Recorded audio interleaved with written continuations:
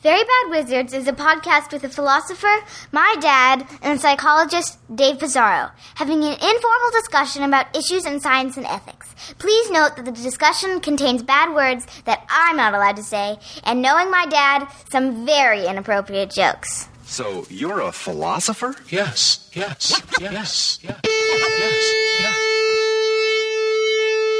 great boss has spoken. Pay no attention to that man behind the curtain.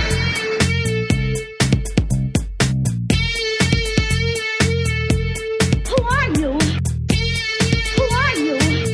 A very bad man. I'm a very good man. Good man. They think deep thoughts, and with no more brains than you have.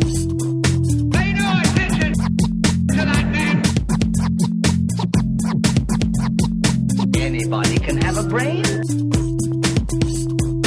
You're a very bad man. I'm a very good man. Just a very bad wizard. Welcome to Very Bad Wizards. I'm Tamler Summers from the University of Houston. And I'm David Pizarro from Cornell University. Just a quick note about this episode. We actually recorded one long episode and decided that there was enough material to split it into two. So this episode will be part one of our Burning Bridges episode. You can see it at verybadwizards.com/episode/15. And there you'll find all of the notes and links for the stuff we talk about today. And the next episode will be up as episode 16. Scott, things aren't as happy as they used to be down here at the unemployment office. Joblessness is no longer just for philosophy majors. Useful people are starting to feel the pinch. And today's episode, we're going to be settling some petty grudges, some old beefs. We're going to be bitching, but at the same time making some profound complaints about our respective fields and each other's fields. So we're gonna list the top 3 things we hate about our own fields, top 3 things I hate about philosophy, top 3 things Dave hates about psychology, and also the thing we hate the most about each other. Well, about each other's field. Oh, shoot. Yeah. Now I need to change mine. Yeah, you got to cry. What are you furiously scribbling about? You should see my secret room with all the newspaper clippings about you. I know. I don't know why. With like little pieces of yarn connecting things randomly. I don't know where you found all those nude newspaper clippings. I think you just put my head on just naked bodies. Because one of them's black. I know. We should, speaking of you being racist, let's just quickly mention that we had a failed attempt at recording a podcast about race, justice, slavery, reparations, but we're gonna get N-word. N-word. We're gonna redo it. It was just a technical glitch that was very unfortunate, but maybe the second time around it'll be. It was a good episode too. I feel it was really good. God damn it! It was a good friend of mine, Damani McDowell, who will join us again. Yes, definitely. We're definitely doing it again. But let's not dwell on that for this episode. Yeah. Let's. So I wanted to bring something up, and we talked about this before we get into the nitty gritty.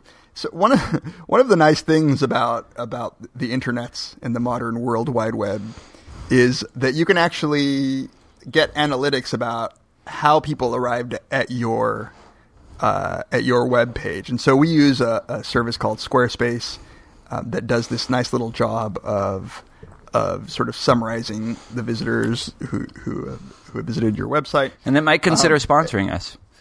They might consider sponsoring you. Sorry. As you might expect, when people, the few people we get visiting our actual website, when they do search, they tend to search for things like Very Bad Wizards podcast or Tamler Summers or Tamler Nude with a Black Body or whatever. But when you look at the analytics, it'll tell you what brought them to your page. And there's some just really funny ones that I thought I wanted to bring up. So of course the top ones are Very Bad Wizards, Very Bad Wizards podcast. Then you have ones that maybe people were searching for some philosophical topic like moral truths and cultures, the meaning of morality, moral character. And so, but then some of them just get kind of crazy. So why are wizards bad? I guess we have something to say about that. Yeah, why are they bad? Very good question. Yeah. But here's one. How revenge your female? Yeah, I like that one. I don't know what that means. I assume, know. right? It's from India. How to revenge your female?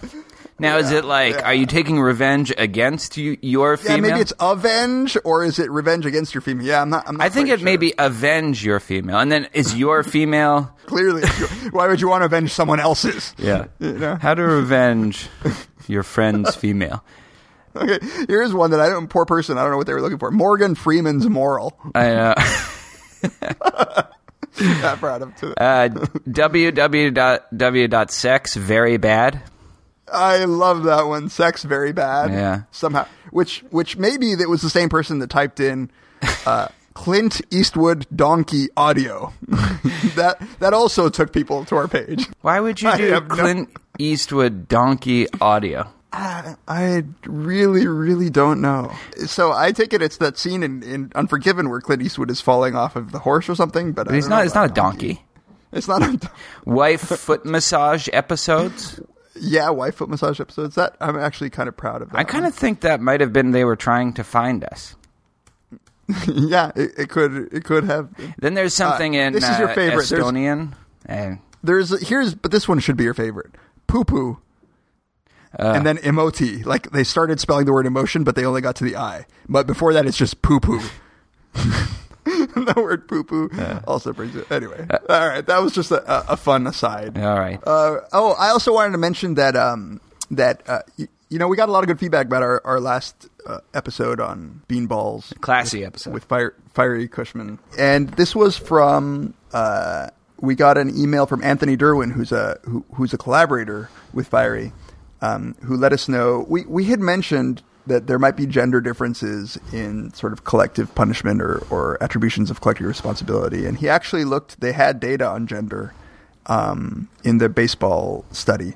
And what he found, although there were only 25 women out of 120 of the avid fans. So these presumably are women who are real fans.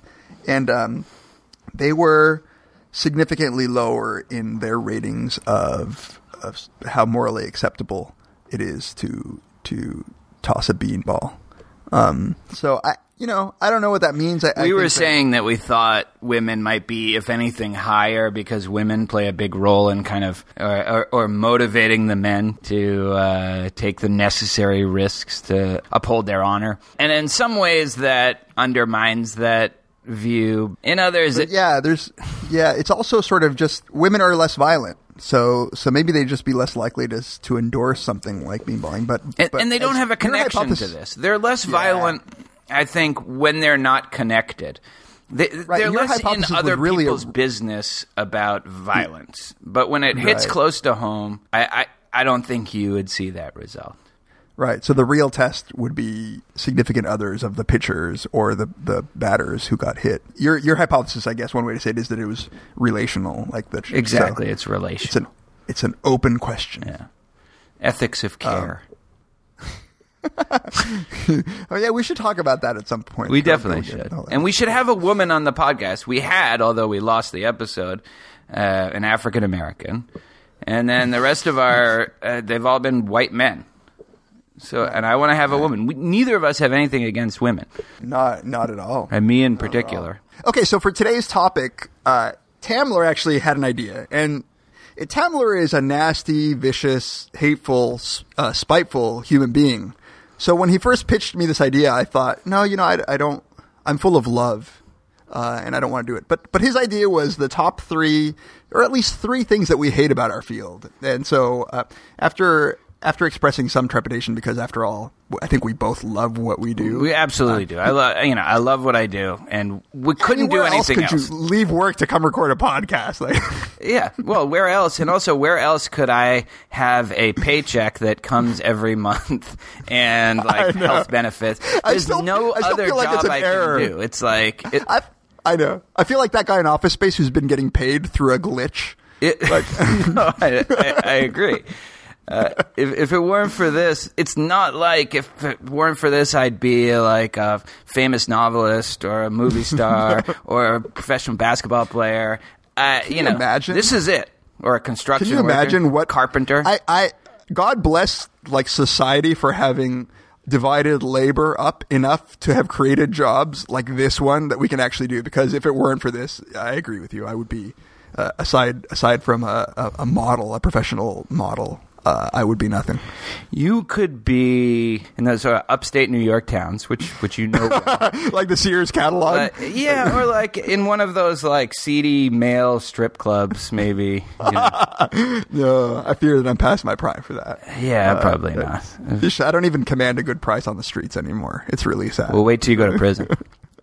But we can't stop. We can't start that again because that alienates. That alienates our listeners. I'll tell you why. Okay. So here's what inspired the topic. It was something on the Leiter Reports, and for those of you who aren't familiar with the Leiter Reports, it's a very famous philosophy blog.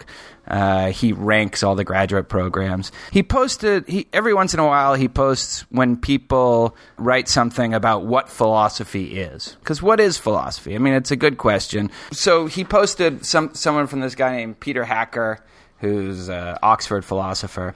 And I'm just going to read an excerpt of what he wrote. He says, "We must challenge the thought that philosophy aims to contribute to human knowledge of the world." We must challenge the thought that philosophy aims to contribute to human knowledge of the world. I got to read that twice. Philosophy's task is to resolve philosophical problems. The characteristic feature of philosophical problems is their non-empirical a priori character. No scientific experiment can settle the question of whether the mind is the brain, what the meaning of a word is, whether human beings are responsible for their deeds, in parentheses, have free will, whether trees falling on uninhabited desert islands make any noise, what makes necessary truths necessary. All these and many hundreds more are conceptual questions. They are not questions about concepts. Philosophy is not a science of concepts. But they are questions that are to be answered, resolved, or dissolved by careful scrutiny of the concepts involved. So, of course, I read that and I think, holy fuck, Jesus Christ. Imagine if that's what philosophy really was. What an unbelievably dismal field it would be. Like what? I don't know. There's some clarity to his answer there. Like I feel like maybe he's just given up. But maybe his pessimism is like, I don't know. It's not pessimism. This is a philosopher. He thinks this is really important. Only philosophy. I mean, I don't want to go through this passage because I don't think it's worth going through that much. Right. But like the idea that, science can't answer the question of whether trees falling on an uninhabited desert island make any noise. That's not something science can answer. That's only something philosophy can answer. Really? Philosophy can answer that question? How much progress have we made with that question? Other than just it being a parody of what the fuck philosophers spend their time doing. And then, only philosophy can solve the question of whether people are responsible for their deeds, in parentheses, have free will. So anyway, this is not one of the things that I hate about philosophy, although it's characteristic of some of the things I'll be mentioning later. So anyway, we're going to do the top 3 things we hate about our own field, and Dave's going to muster motivated. up. This is where the emotion came from reading that passage. Kind of. This was like, you know what? We should talk about some of the things we hate. Yeah. It'll be cathartic. See, that's the difference between you and me. I am not, contrary to your slander, filled with hate, but I do get worked up about things, and I feel like a little bit like if we took your heart out and squeezed it, like there'd be more hate juice coming out than in mine. I don't think so. I think I'm like Jesus when it comes to like how I feel about everything. It's just that I never let anything build up inside of me for more than like 30 seconds because that's the Israeli in me. That's what we do. Yeah. We just start yelling and screaming and we get pissed off, but then we're over it. And like for you, it just all kind of hardens up into this little kind of Seventh-day Adventist ball in your... You know what comes out of that, Tamler? Pearls. That's the hate the hate that fills my belly comes out in the beautiful form of a pearl. I don't want to try to visualize that, actually. That's gonna... Okay, why don't you start? Are these ranked at all? Yeah, mine are ranked. It's going to go from least controversial, least likely to make me lose any friends and gain enemies. So my number 3, this is the easiest target, and that's philosophical writing. I don't think anybody disagrees with me about this, and I don't think anybody in their right mind disagrees with me about this, because if you're just a sane, normal person, you know that the state of philosophical writing is it's a catastrophe. What exactly is wrong with it? So this is good because as an outsider, I read articles in philosophy and I just think that sometimes I just don't know enough of the inside language. That's part of the problem, is they depend on people like you thinking that, rather than why the fuck can't this person just state something clearly and maybe with a little kind of flair and energy and style. They depend on, because they're writing for, in general, I mean, this is part of the problem. We'll diagnose this, and I have an example that I want to read to you. But part of the problem is they're writing for 9 or 10 other people who are going to read this article in this journal because it's a response to their piece or something like that. And then just part of the problem, I don't know. In fact, I want to ask you, but let me give you an example. And this was the easiest thing in the world to come up with an example. I just looked through my bookshelf. I didn't want anything from somebody I knew. Right. So I just picked up this ethics article from 1992 that I had for some reason, and I literally just flipped to a page. Here's a paragraph that I found. What about deontological views, though, that rest the inherent objectionability of self-corruption on something other than its alleged non-universalizability? On the grounds, say, that to corrupt oneself, even for a good end, is to treat oneself as a mere means, and that to do this is both inherently and indefeasibly wrong. So that's one sentence. It's a question. It's a question, right? And then this is the next. There are, of course, a great many ways in which this sort of view could be developed. Far too many for us to be able to pursue any more than a few here.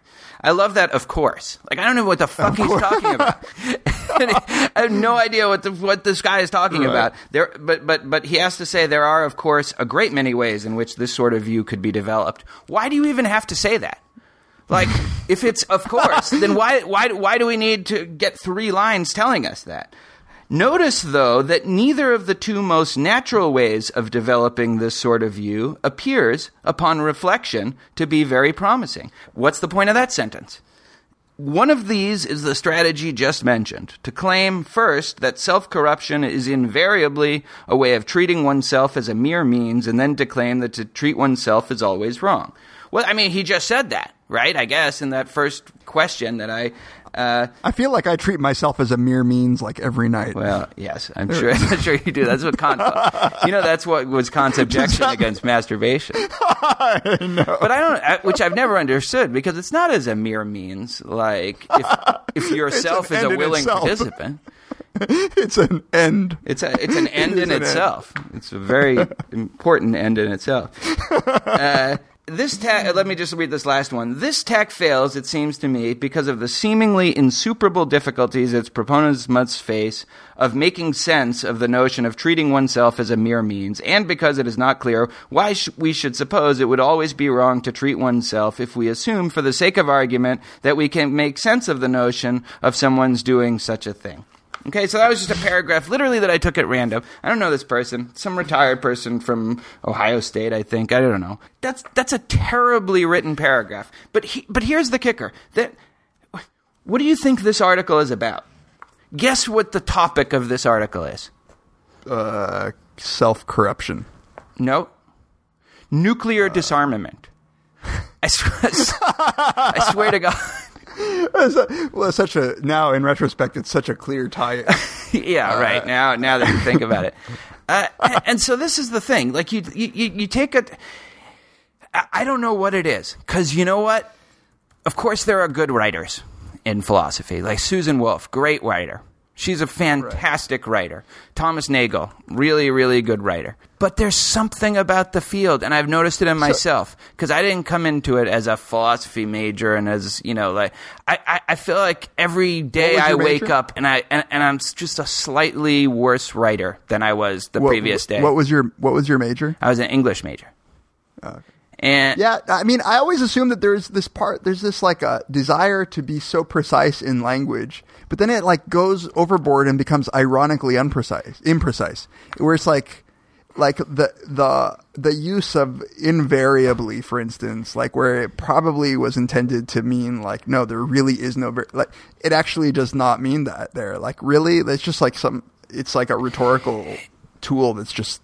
Yeah, it's the illusion of precision. It's the illusion of being really meticulous. And it's also like everything has to be relentlessly qualified because you don't want to leave yourself open to – that's the other thing. It's like a kind of a cautiousness, hyper-cautiousness. Like I said, of course, there were many ways in which you could arrive at this objection. I'm just mentioning one, but of course, like there are many ways. I haven't thought of any, but if you think of them, I said right. And if you, so you can't tell me that I never thought that. Yeah, no, and it just means that everything is 3 times as long and confusing as it needs to be. And and here's the worst part of it. My playwriting teacher told me this a long time ago, that the worst sin in writing is willful obscurity. That's the worst thing you can say about a writer, that you're being willfully obscure, that you're obscuring the ideas because you don't have enough confidence that you can explain them clearly or that they're right, and so you make it so weird and complicated and convoluted that people will just think, I'm not smart enough to figure this out. Right. I've actually noticed this in my time in Toronto. I've been involved in doing some consulting work with a behavioral economics group that does consulting, and business speak is like that. And what I realized after a while is like that the use of the attempted use of big words to communicate just very simple concepts. I think that it's because they want to sound like in consulting, they want to sound like they have the secret sauce. Yeah. And that you it's not available to you unless we actually explain it to you. But so I'll read some of these sentences and I'll be like, you could have just easily said this in like 5 simple words. But then it's like, what's the point of us then? If we exactly. Yeah. I think that other humanities actually suffer a lot more from this, like literary theory. I and stuff agree. Like that. Where, yeah. I mean, God only knows what goes on in comparative literature, scholarly writing, and stuff like that. That stuff is, the obscurantism of those things is off the charts and makes the guy I just read sound like Hemingway probably. But so there's a related actual concern that I have when I read some philosophy articles where they start using like this formally representing their arguments with like notation. Oh yeah, where it's like actually completely unnecessary. Like let's say a person P performs an action phi that results at time in effect, 1 E at time. No. That's and also, and this is a great example of how I suffered from this. Right, one of the best quick comments that I got on my book was, stop using so many abbreviations. Robust moral responsibility became RMR, and transfer of non-responsibility, TNR, and these were stuff that had been done, but then I was coming up with my own, like free will eliminativism would be FWE, and like all these things, and it was just... it was out of control, and the reviewer, who I now know was Ron Mallon, was like, hey, cut down or cut out all those abbreviations. And I looked back at the drafts like, God, he's right. What's wrong with me that I do that? I would never have done that, 4 years ago, 5 years ago, but I did then because it's an illness. It's a fucking disease, and it's really hard to resist. I mean, in some ways, it's just signaling that you're in the club, right? And but I agree. I 100% agree with you that it's a horrible. If you can't communicate your ideas, and if you can't say it in language that would be understandable to an outsider, and I'm not talking about statistics and like whatever methodological lingo that you use. I'm talking about just the gist of the idea. If you can't say that in plain English using like simple words, like I think when people have 2 conflicting thoughts, they feel discomfort. And like that's how you should say it. Don't say like, since time immemorial, cognitive dissonance has been an integral, it's like, just say what you mean. But okay, so I mean that's so part of the problem is the obscurantism, the putting of the large words and the abbreviations and the notations when you don't need them. And then the other problem is lack of just energy or style or fun. Like there's just not. Right. It's very rare and so welcome when you find a philosophy essay that's just fun to read. Right? Just something that's actually like entertaining to read in the way that a really good essay is entertaining, or that a good novel is entertaining, or it's just. So are those kinds of essays taken seriously in the field, or is that part of the problem?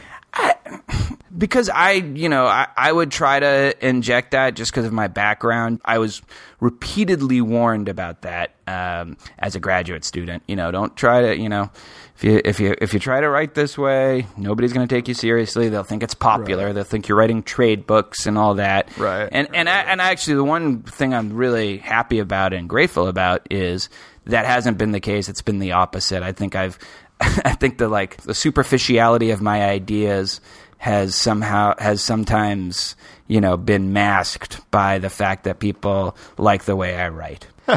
As I've heard people use the criticism, you write too well. Primary example was actually for a graduate student in our department who became a science writer because she writes very well. But like the criticism was, you write too well. And the idea there was that like she must be pulling the wool over our eyes with her really good use of language. All right, what's your number 3? So mine aren't ranked, really. I didn't. But if I'm going to go from sort of least severe. Actually, no. I'm just going to do this one because I think it's the most interesting one that comes to mind right now.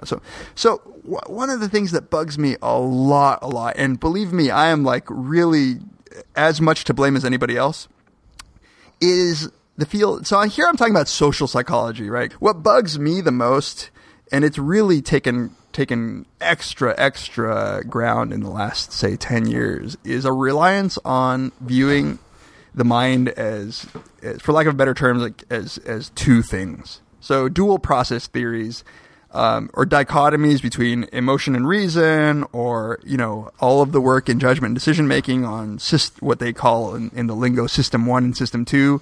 System 2 is supposed to be like the rational deliberative, and System 1 is the intuitive, quick, fast, heuristic form of thinking. But again, it gets older than that in the dichotomy between emotion and reason. And I think that this is now finally, we're at the stage where this is just doing nothing but harm to our understanding of the mind.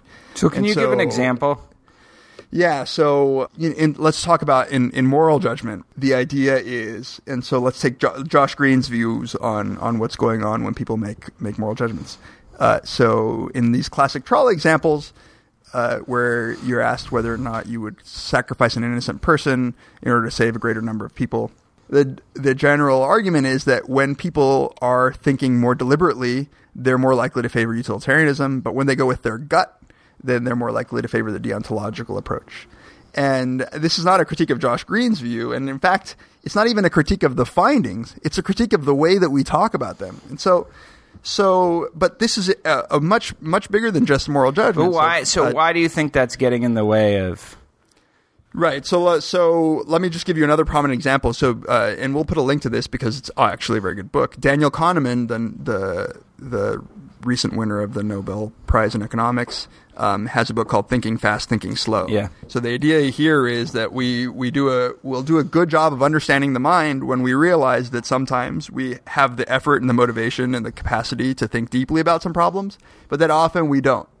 So broad strokes, I think that's the right kind of approach. So that there are two kind of processes. There's the instinctive one where we just use these heuristics to arrive at a quick sort of lazy answer, or whenever we're strapped for time, or whenever we're not motivated to think deeply about something. So there are a ton of findings that can be understood in this way. And I'll just give you an example from my own work. We have a paper with Eric Ullman and Paul Bloom, where we showed that when we give people instructions to think rationally and deeply about these questions about who's morally responsible, they actually respond differently than when we ask them to go with their gut, to be intuitive. Mm-hmm. So here's why I think this is problematic. Well, it sort of captures this this a lot of data to describe things as like, well, system 1 and system 2. The mind is just, there are many more systems than this. And so the way that I see it is, if you look at the descriptions that people give when they say, what's the difference between system 1 and system 2, or between the rational versus the heuristic? The part where you think like deeply, the deliberation and thought, that's clear. I think it's very obvious that sometimes we think hard about things and we use sort of deliberate sort of rational thinking and propositional logic and all that. And that's weighing fine. the options. If this leads And weighing to the options, right. Yeah, right. And so that's not to say you get it right, but it's at least say you made an effort. It's the other part that I think is masking a whole lot of stuff that's going on. So when you look at the descriptions of what this quick heuristic system is, people use the words fast, automatic, unconscious, intuitive, Dirty. emotional. Sometimes like fast and gut. dirty. Fast and dirty. Yeah. And I think that's actually really, really mixing up a whole bunch of interesting psychological processes. Let me just give you an example. People often refer to it as the intuitive system. But if we're really interested in understanding the mind, we have to unpack some of these things. So there are clearly differences in kinds of intuitions that we have. So a chess player who sort of intuitively knows where to move next, they know that because of years and years of accumulated experience and expertise.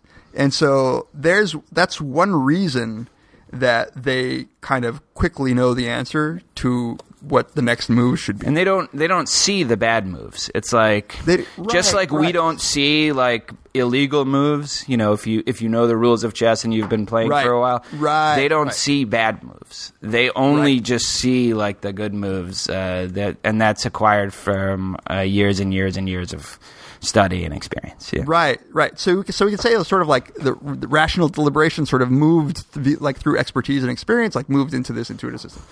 But then you have people who talk about emotions as the same thing, but many emotions are actually sort of probably evolved quick reactions to sort of old evolutionary problems. Like you see a snake and you feel fear. Right. Now, why are we lumping that in the same category as the chess player? Because they're both fast? It makes no sense at all. Like, these are very, very different psychological processes. You mean like in terms of one is primitive and the other is acquired? One is like innate and probably evolved, and it responds with a very sort of different, like the process is very different. Like it probably goes through, it doesn't ever have to go through a rational system first. Right. And it's an emotion. It's associated with a particular feeling, and it's associated with particular physiological reaction. So just because they're both fast, right? Like they're in the same, it makes no sense. And I remember like the height of my frustration was in graduate school when there was a book published called Dual Process Theories in Social Psychology. And then I realized like we're classifying theories by how many factors they have. That makes no sense at all. Like, and so I actually think that we're really shooting ourselves in the foot by, and this is like moved into the popular media. You have Blink by Malcolm Gladwell. You have Danny Kahneman's Thinking Fast, Thinking Slow. You have one out of every 4 David Brooks columns. Yeah, exactly. When it's like, we're missing out on the real psychology of it. Like, it's a surface feeture of a judgment that it's either made fast or slow. And we also, plus... What do you think that is? So, like, because dual process just became this, buzzword. It like anchored into a lot of the both popular presentations of the material, but also just the actual work, right? I mean, the actual scholarship, the literature. Yeah. I think that it captures something. It captures something important about our psychology, which is that system 2, that rational deliberative aspect, can like kick in to solve very many problems, and we don't realize that we are often not thinking. But it's just masking so much. Like, let me give you another example of a system 1, aka like the fast system. When you see a visual illusion, right, and you realize it looks as if those two tables are very, very different in size. This is I'm giving the example of the famous Roger Shepard table illusion. It looks like these two tables that are angled differently are completely different in size and shape. But in fact, when you grab them and you put them overlapping on each other, it becomes obvious that they're exactly the same size and shape. So people actually use that sort of the trick part as like the intuitive system, and then like the knowledge that they're actually the same shape as the rational deliberative system. But are we really lumping together like an evolved emotion, expertise, and a visual illusion all in the same thing because they're so fast? So I think we're making a gross error, and we're ignoring a whole lot of interesting stuff that's going on just because we like the number fucking 2. I'll never forget my friend Piotr Winkelmann, who's he's a psychologist and has a very funny Polish accent. In all seriousness, one time we were talking about this problem, and he was sort of tapping his cheeks, and he goes, I mean, what if there are 5 processes? Right? And if there are 5, like, we're fucked. Like, we've been focused on 2 this whole time. All right, let's take a break, and then when we come back, we'll burn some more bridges. Our top 2 things we hate about our own field, and then we're going to get personal. I'm going to say what I hate most about social psychology, and man, was that hard to narrow down to just one thing. Asshole. When I be asking you who's more rational. When I be asking you who's more rational. This one or that one. This one or that one. This one or this one or this one or that one. The white one or the black one.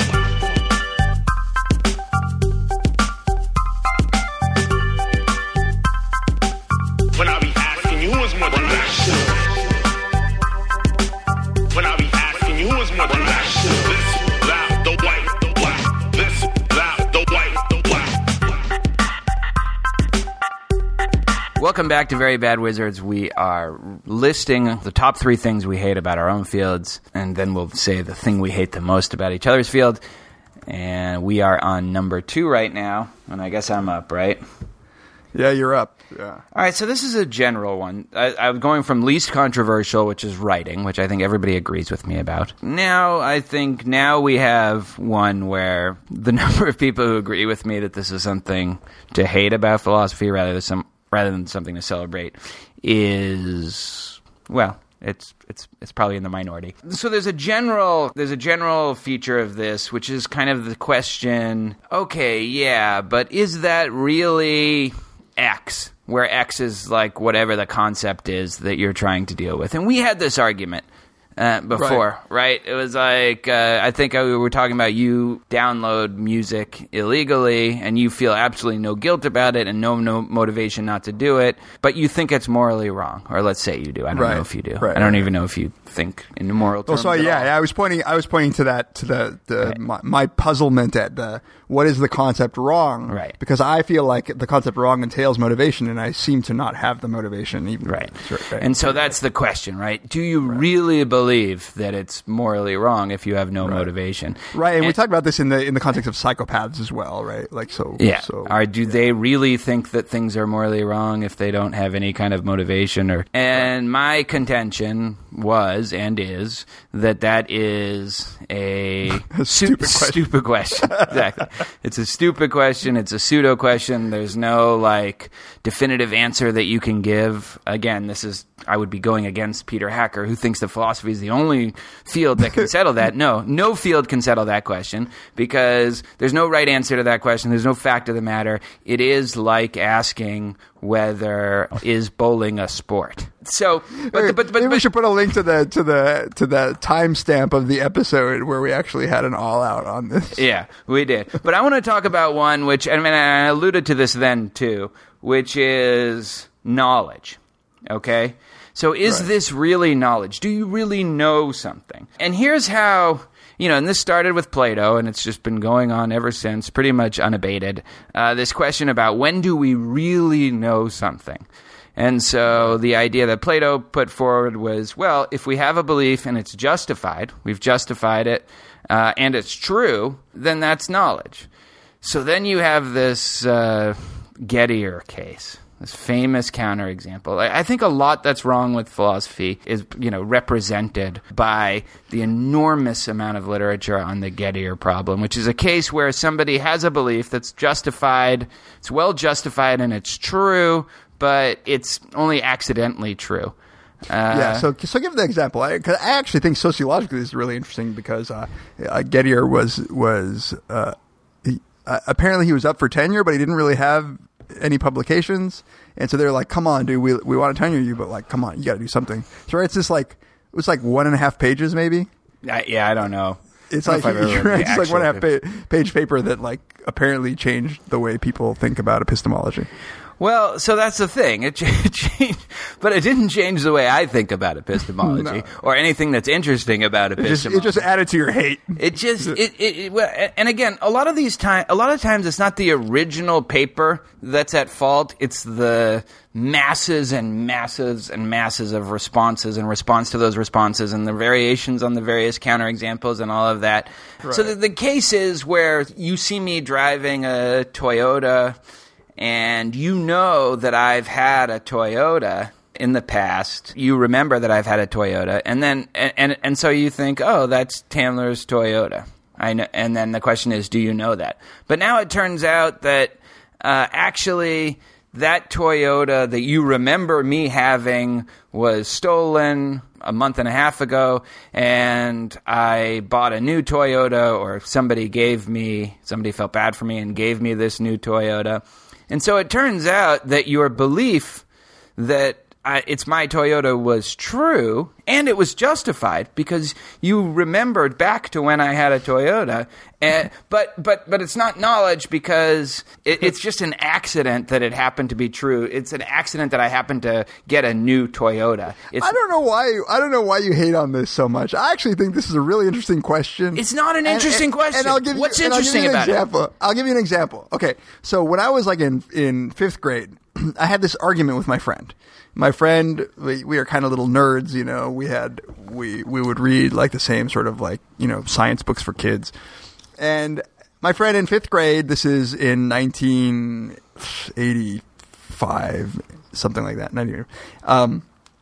86. He says, you know, there's water on Mars. And I said, no, there's not. There's not water on Mars. Now, we had a full-on argument about whether or not there was water on Mars. So years later, we finally find good evidence that there's water on Mars. And my friend he emails me, or he finds me on Facebook. He's like, see, I told you I knew there was water on Mars. And I go, you didn't know there was water on Mars. You thought there was water on Mars. It turns out there was water on Mars, but you did not acquire that in the right way. So you cannot say that you knew it. So don't fucking take credit for Now, that. wait a minute, though. Here's the thing, right? The problem with that example is that he didn't acquire it in the right way, and he could have acquired it in a better way. The Gettier case, what's interesting, so his belief wasn't justified, right? That's the key. I agree that it's an interesting question when a belief is justified. That is an interesting question, but that is not the question that is raised by the Gettier problem. The Gettier problem is a question about, okay, a belief is justified, and it's formed by a reliable process that normally leads to true beliefs in other cases. But in this case that I dreamed up because I wanted to get tenure, and in something that almost never happens in real life, if it ever happens at all. So now we failed in our quest to find necessary and sufficient conditions for what knowledge is, for when something is knowledge. And that's the problem, right? It's like if we can't find a specified number of necessary, like this has to be true in order for it to be knowledge, and sufficient, if all these things are true, then this is definitely knowledge. If we can't identify those conditions, we think that we have... we think we're skeptics, that there's no such thing as knowledge. This is the most absurd thing. There was a paper published in the Journal of Philosophy. I swear to God, a Journal of Philosophy, the most famous philosophy journal, called The Long Road to Skepticism, in which the conclusion of the paper is there's no knowledge. We have no knowledge, right? And the point of the paper, right? So you think, oh my God, we have no knowledge. This is like... What? I do not think that word means what you think it means. I was excited to read this because I love those Greeks. You know, like the Greek Pyrrho, who was the original skeptic. He also came to the conclusion that we had no knowledge. But here's the difference. When he said we have no knowledge, he just thought we have absolutely no reason to think that any of our beliefs are true, And so he had to be like led around by his students around ditches, or else he would just walk into ditches. And like that's a, he really, it's a famous he really story. acted on his beliefs. He acted on his beliefs because it actually mattered. He really thought, and like there's a. And so this is just an argument about like the word knowledge. This is an argument about the word knowledge. Exactly. It's like it's not skepticism about. Do we have justified beliefs that are true and formed by a reliable process?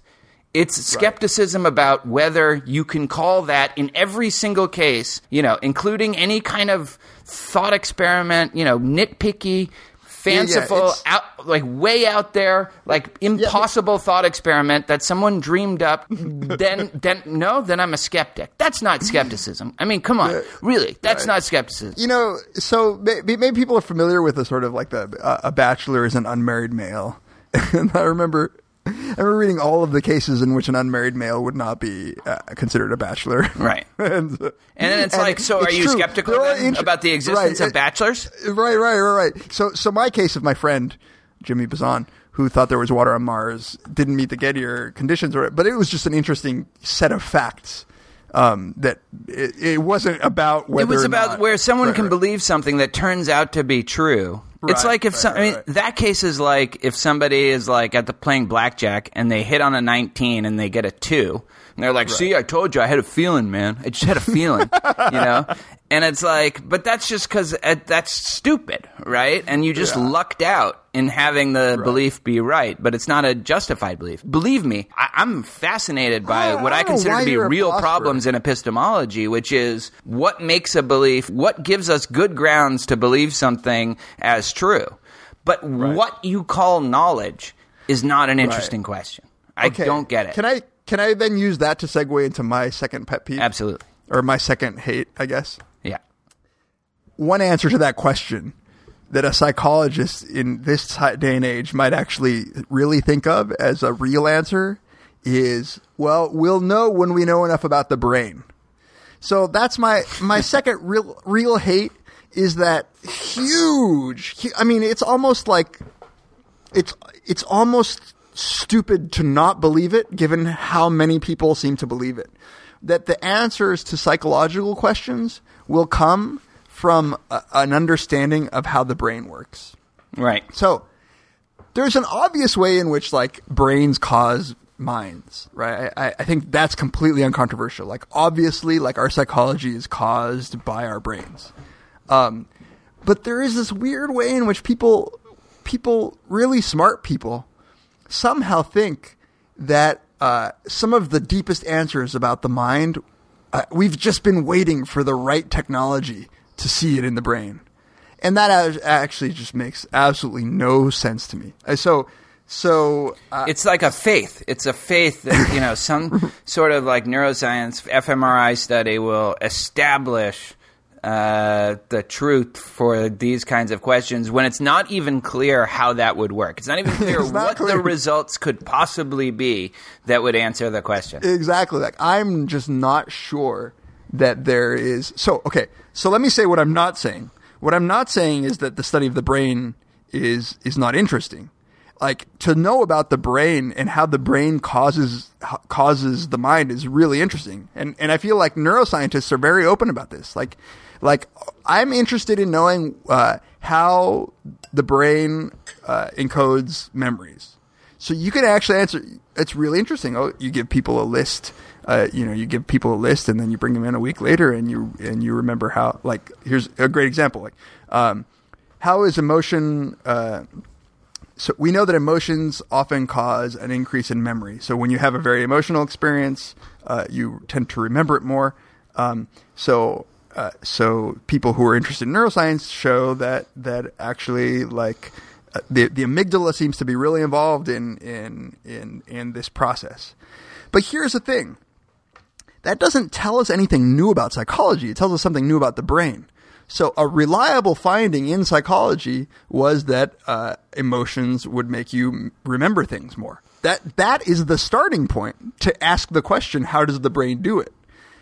Knowing how the brain does it added nothing to our knowledge of the psychology of it. We already knew. And in fact, right. That's the key is we already knew the brain was responsible for it. Right. So it doesn't we're not discovering some new deep thing about our psychologies when we discover how the brain does it. Yeah, not at all. And in fact, so many times, like these imaging studies, they rely on being really confident that we know about our psychology already. So in any study where you have to manipulate an emotion and then you look at the brain, you're already relying on the fact that you trust that your manipulation is going to make people have an emotion.